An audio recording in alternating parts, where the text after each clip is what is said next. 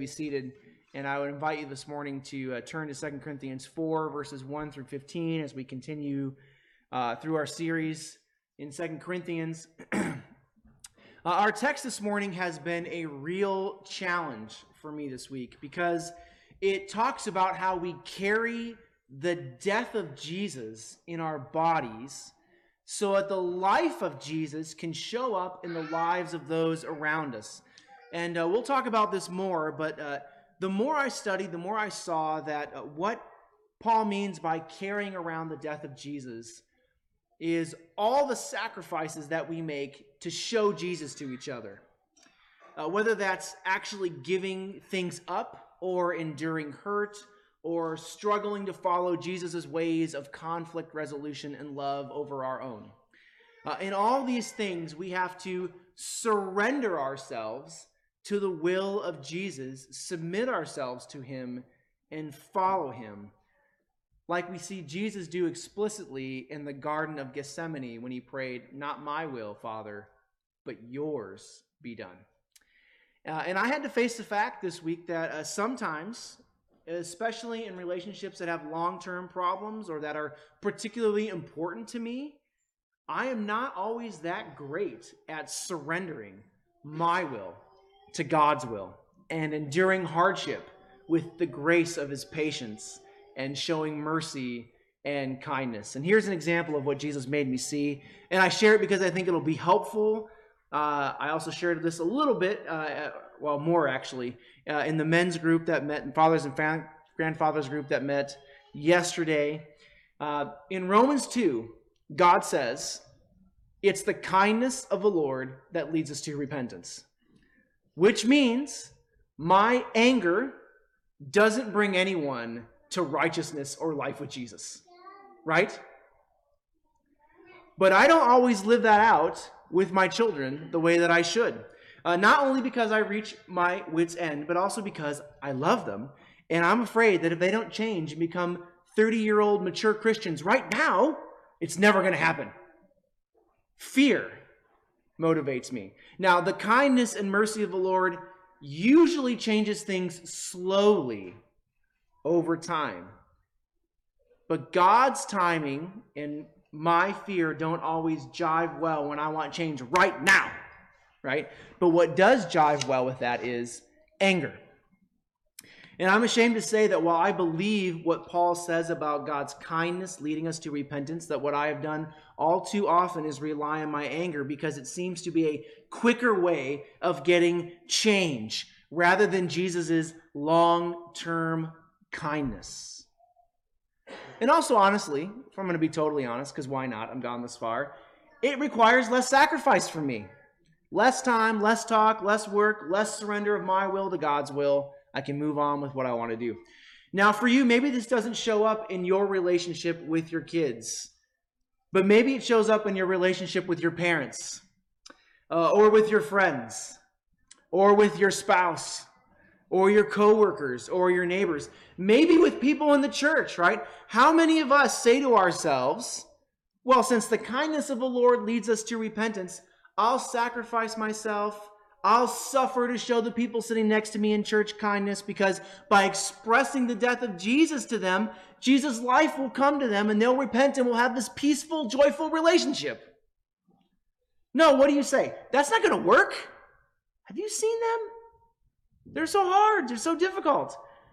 You see, in some area or another, we choose manipulation, anger, silent treatment, and other things that you will hear our text call disgraceful, underhanded, cunning ways of dealing with sin and its effects. But when we do that, we deny people, I deny people, even the people closest to me, the chance to experience the transforming power of Jesus' death and life. And that's what our text is about this morning. But our text doesn't aim at us feeling guilt over our failure, which, though I felt guilt, is not the first thing God wanted me to feel. It's not the first thing he wants you to feel this morning. No, what God wants to give us this morning is confidence that when we follow his word, by laying down our lives for one another in Jesus' name and by his grace, The whole of Jesus is with us and with those around us.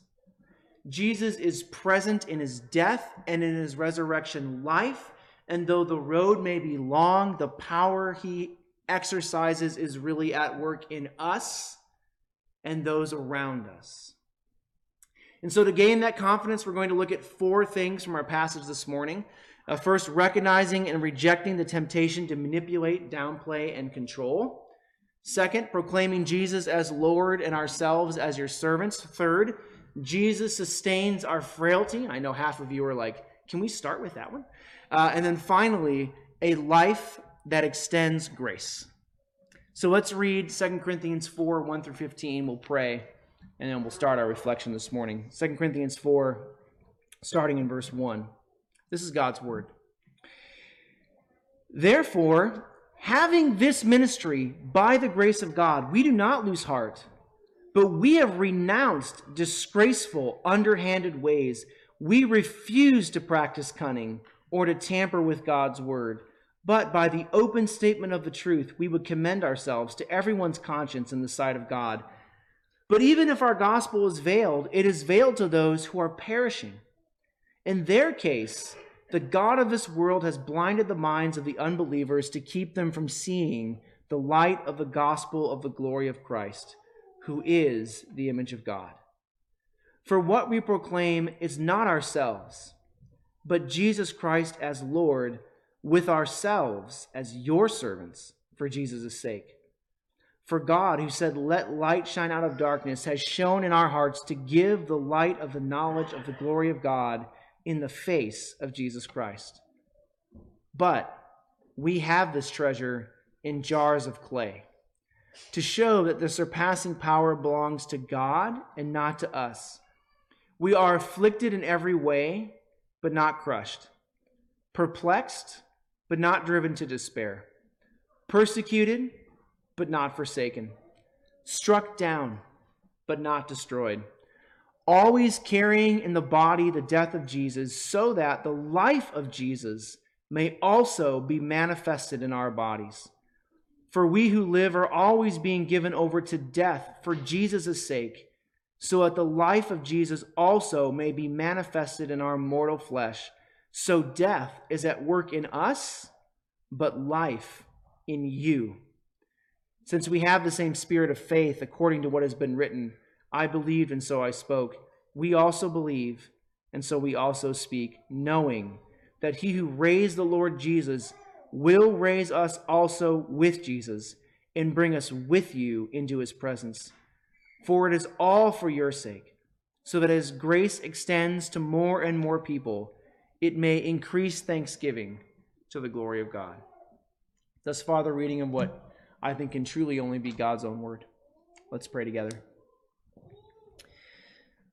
Father, we thank you for this word that you've given to us to give us confidence that as we follow Jesus' sacrificial example, we and those around us will experience the resurrection power of him as a gift given to us by your Holy Spirit. But Lord, we know that this is impossible, that our faith will not exist in this word, that our life will not conform to this word, that it will not become a part of who we are unless you act in our hearts first, unless you give us ears to hear, unless you help us understand it and believe it, unless you write it on our hearts. And so, Father, we pray that you would do all of this now for the sake of Christ. Father, may the words of my mouth as the one called to proclaim your word, and may the meditation of our hearts this morning as those called to hear and receive your word, may it all be pleasing now in your sight, and may it all manifest Christ to us and in us. And we ask this in Jesus' name. Amen.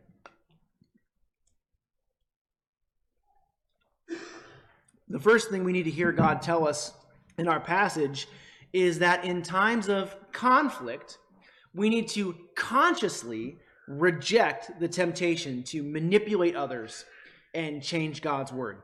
So in verse 1, Paul says, "Therefore, having this ministry by the mercy of God, we do not lose heart." Now, in our sermon last week, we saw that the ministry he's talking about is showing Jesus' glory, his face, his personality, his grace to each other. We saw how when we show each other the forgiveness and mercy and kindness and righteousness and holiness of Jesus, people actually, through the Holy Spirit, see Jesus through us. And if you missed that, you want to hear it, you can listen to it through our website on YouTube or Apple Podcast. But anyway, the point is, we have the privilege and honor of showing Jesus to each other by the mercy of God. God has saved us from our sins, and he's brought us into his work of redemption, of bringing the gospel and showing Jesus to the world outside the church, and as our text is talking about, also to the world inside the church. And Paul says that because we've been given this blessing, we don't lose heart, meaning we don't give up on the ministry of showing Jesus to each other. And I just want to be very clear here. Paul is not saying just we don't give up on Jesus. He's saying we don't give up on the ministry we've received from Jesus. We don't give up on the way Jesus calls us to show himself to each other in our lives. Therefore, having this ministry by the mercy of God, we do not lose heart. How many of us have thought, at least at some point in our lives, I love Jesus, I'm done with the church. Or I love Jesus, but I'm done with people. See, the first one tends to be said by people in the church, and then you go into ministry and you're like, you know what? All people. That laugh is said by people who have ministered in Jesus' name. See, they understand. That response, though, is giving up the ministry that Jesus has given to us, that we've received from him by the Holy Spirit. Paul says they don't do that. And we should not do that, because then we end up denying people the chance to see Jesus' face, to see his glory from us. Now, it will help us to connect this to our own lives if we ask why Paul feels the need to say this. Because remember, in these letters in the New Testament, Paul, Peter, they're not theologizing. They're not sitting at their desk writing out, powerful thoughts that would be great to think about someday. They're addressing people as they live together with Jesus, with their problems and their struggles. This is a word from God addressed to us in real life. Life that is very much like us. So if you were here at the beginning of our series, you might remember that from the time Paul planted this church until now, there have been problems. Paul and Timothy and Titus, who formed the church planting team from the start, were poorly treated by a number of the Christians in the congregation. And then after they left to go plant other churches, the church was almost immediately fractured by political rivalries within the church. And then those political rivalries made dealing with really public and destructive sins nearly impossible. And so Paul wrote a letter, 1 Corinthians, and then he made a visit, and then he wrote a letter, and then he made another visit, and then he wrote at least one more letter, maybe two. One of those is the letter we now call 2 Corinthians. And in all of those visits and in all of those letters over all of those years, Paul was constantly trying to bring sinners to repentance, trying to bring reconciliation and healing and unity to those in the body with each other and to those in the body with himself. He's been trying to grow them in Christ's likeness and in love.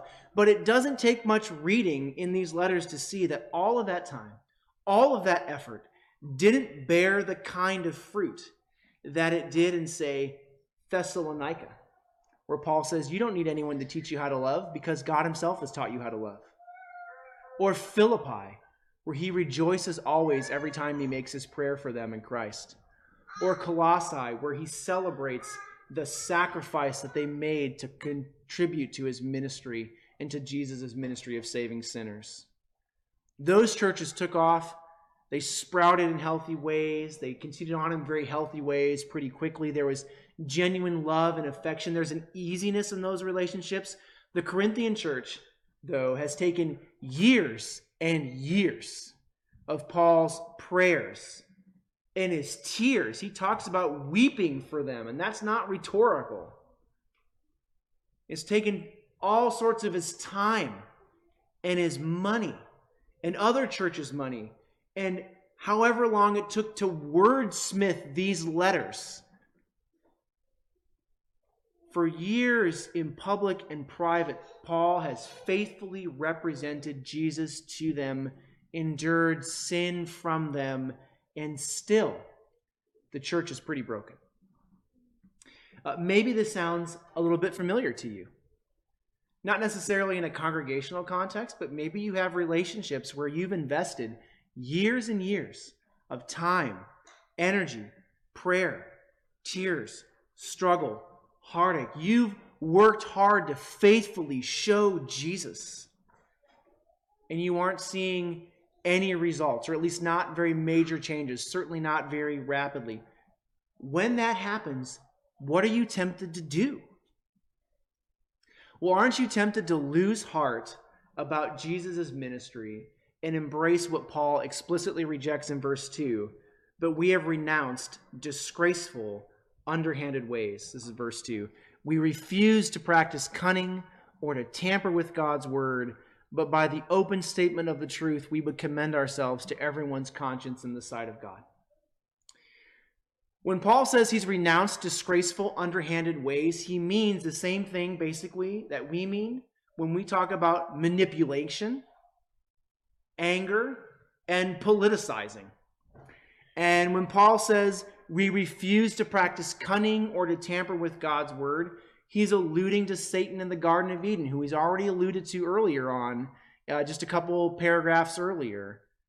Satan, who through cunning challenged and then changed God's word so that what was in fact sinful appeared to be okay, even a way into blessing.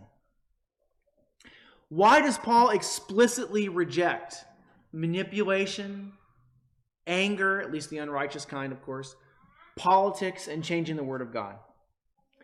Well, I think it's because he knows and has felt the temptation after years and years of struggle to finally get some results. He's been battling against terrible, sinful behavior in the congregation for years. What if Paul could make some of those things stop by screaming at them loud enough and long enough that they're just too afraid to talk anymore? I'll make the problem go away by making you not talk. Or what if he could make it go away just by playing with the word of God a little bit? Did God really, God does care about sexual probity, but does it really cover this particular area? What if it doesn't? Does God really want us to give our money to the ministry of Jesus? Does God really want us to welcome that person into the church, not just with an intellectual, oh, I'm glad they're here, but by sitting down next to them and inviting them over to your house and showing them love? Don't we feel the temptation in our own life when we're faced with relationships that seem to be stuck in sin to manipulate, to change God's word, to adjust expectations so that we don't have to deal with it anymore, or so that we can just sort of force a response that is easier for us in the moment? See, the temptation to manipulate, downplay God's word, and try to take control from Jesus rather than submit to Jesus is a real thing. And my friends, Paul saw these options. I'm sure he felt the temptation of these options. He's speaking to people in the congregation who themselves feel their temptation. So was Timothy, his co-author. They reject them. We should reject them. Why should we reject them? It's because, as Paul says, those things don't show people Jesus. They don't give them the gospel. And they don't produce the righteousness of Christ. And since Jesus is the only one who can bring real repentance, real change, and real peace that isn't just a cold shoulder ceasefire, but the peace of open embrace and welcome and love, we are called And Paul accepts Jesus' calling to press on in giving Jesus to each other, even though it's hard.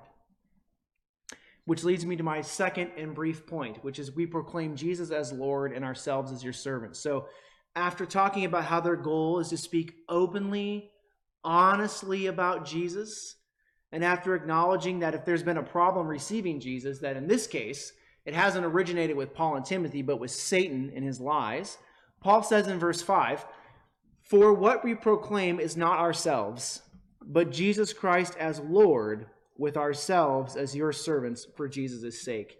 And there were 7 things I wanted to say here this morning. I'm limiting myself to 2, and you can thank Jesus for that. The 2 things I want to talk about. The first thing is, and I'm going to talk about them together. The first thing is, in our relationships, we need to make it a goal, a conscious aim to proclaim Jesus and not ourselves. And the second thing related to it is, part of proclaiming Jesus and not ourselves is, as Paul says, proclaiming that we are the servants of the people we're talking to for Jesus' sake. Did you hear Paul say that? What we proclaim as Jesus Christ as Lord, with ourselves as your servants for Jesus' sake. Okay, so what does that mean specifically? What does it look like in practice? How do we know we're doing it? How did Paul know he was doing it? How do we know we're doing it? How can we know that we are fulfilling this ministry of proclaiming Jesus as Lord and ourselves as their servants for Jesus' sake? Well, first, Paul, we know we're proclaiming Jesus as Lord because Paul consistently, faithfully spoke Jesus' words. He told the Corinthians, when they liked to hear it and when they didn't, that Jesus wants you to repent and believe in him for salvation. He told them, Jesus' word, that he wants them to give up church politics and stop fighting to be the biggest name in Reformed blogdom. Paul called them to take up Jesus' invitation to partner with him in the gospel by helping to send and receive missionaries and church planters and by providing for local congregations. He told them Jesus wants you to pray. He wants you to pray for your enemies. He wants you to pray with each other. He wants you to pray and to actually love the Roman soldier and the poor Jewish widow who he just brought into the church. And he wants them to learn to sit together and be respectful and loving and welcoming to one another.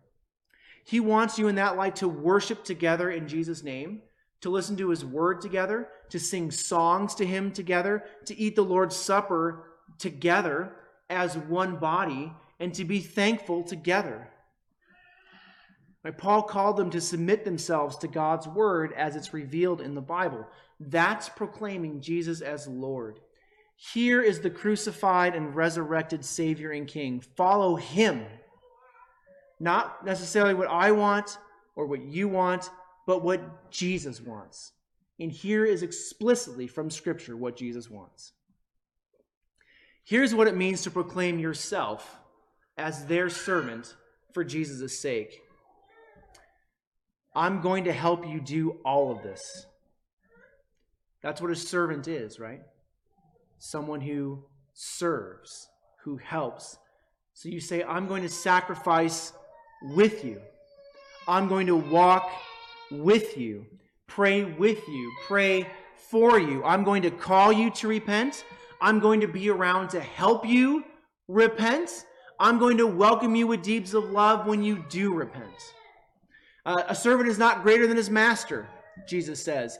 My master, Jesus, doesn't give up on his people. I will not give up on you either.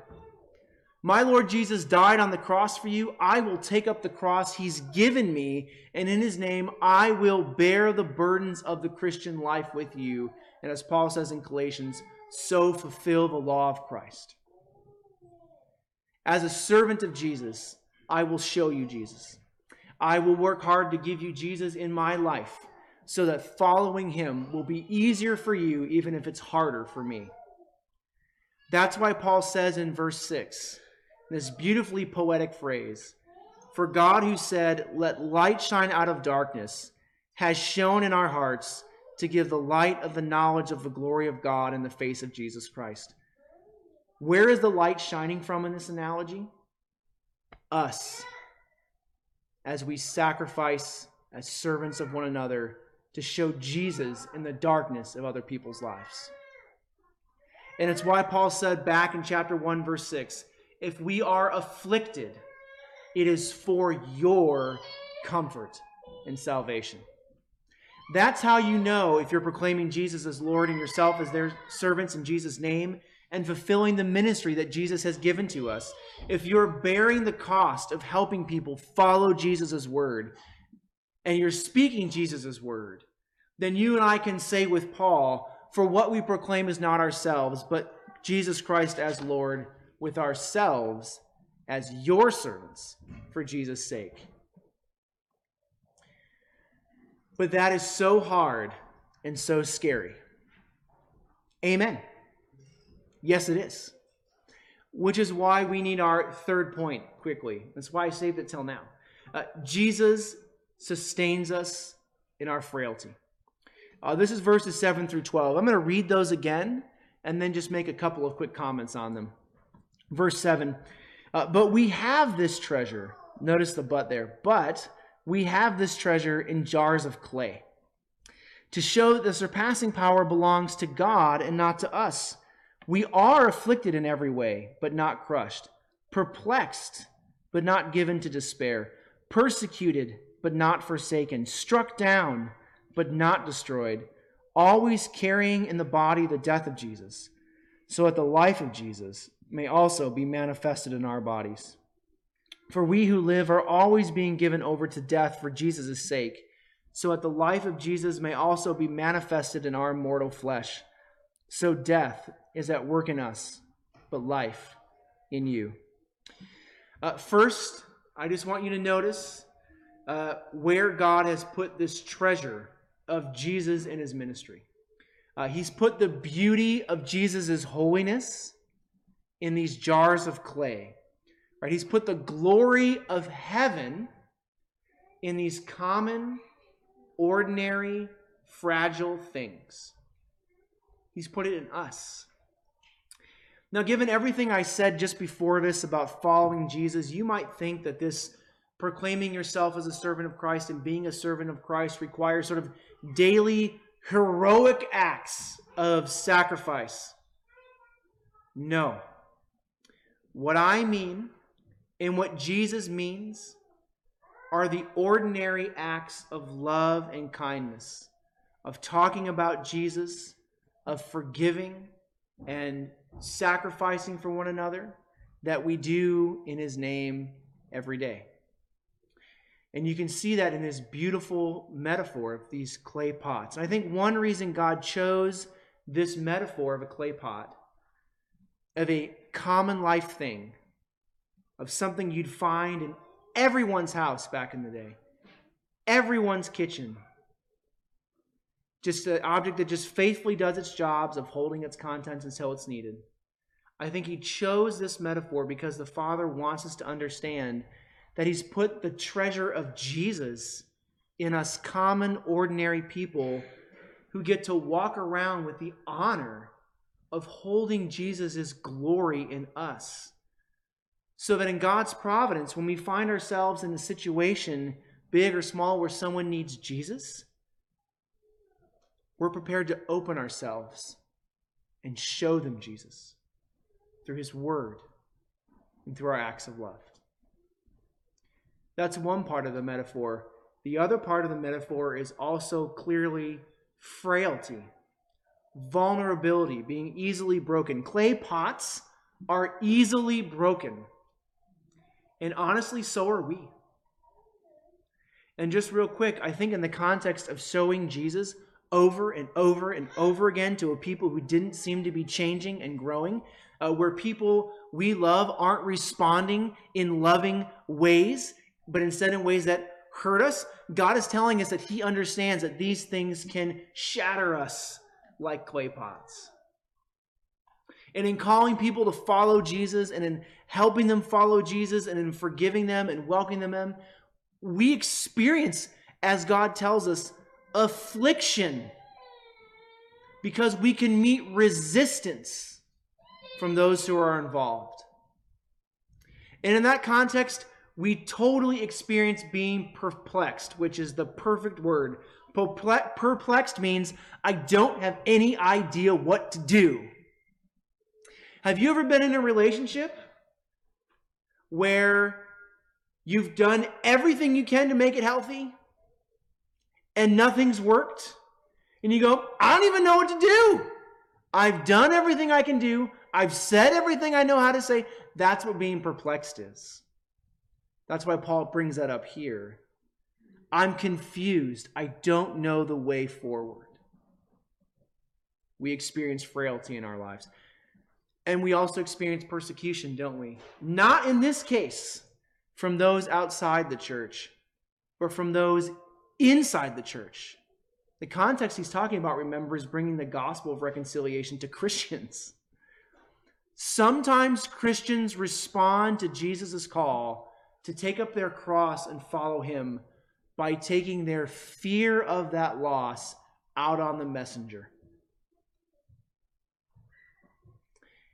All of this hurts. It's frightening. It's exhausting. It's angering. But though all of these things are real, Jesus says, we are not crushed. We are not left helpless, right? We're perplexed but not driven to despair. We're not helpless. We're not without a family, which is to say we're not without Jesus and his people. Why? Because Jesus is here now. The reason we are not overwhelmed and destroyed and broken is not because of some theological truth that we've embraced with our minds. It's because Jesus is here. It's because the person we think about is here in his person. Jesus is here now. He's here with me. He's here with you. And he's here with us. Isn't that what Paul means in verses 10 through 11 when he talks about the death of Jesus being present in us so that his life can be present in other people? To say that Jesus' death and his life are with us is to say that the whole Christ is with us. Not in bits and pieces and parts, but in his entire person. And I know that the death of Jesus being with us is scary because it implies suffering. We've talked about that. I spent a lot of time thinking about that this week. But as I thought about that and what it means, I learned something that was very profound to me, something I'd never thought of before, something I hope can help you. So what did Jesus' death do? Well, one of the things it does, and this is not something that I learned this week. The other is coming in a second. You should all know this. The thing that we know his death does is it forgave our sins, right? To carry around Jesus' death with us is to carry around his capacity to forgive sins with us. That's part of what it means to carry around the death of Jesus. It's to carry Jesus' own power to forgive people when they sin against us. The power that nailed his hands open on a cross. But what else did Jesus' death do? This is something that has just sort of transformed the way that I think about why we should sacrifice and bear Jesus' death for each other. Jesus' death brought sinners to repentance and life. The thief on the cross, while Jesus is dying, asked Jesus to remember him. And Jesus says yes. The Roman soldier at Jesus' death looks up to heaven and says, truly, this is the Son of God. Jesus' death brought salvation and life. What else did his death do? It created the public discipleship of two people who were afraid to follow Jesus, Joseph of Arimathea and Nicodemus. who no longer follow Jesus in the darkness and secretly at night, but who follow Jesus in the day by saying, we want to bury his body in our tomb. Isn't that powerful? When Jesus is showing his death in us, he's bringing about what only he can do in his time and in his ways, which is forgive sinners, save sinners, and grow sinners into faithful disciples of himself. And that's why we aren't destroyed.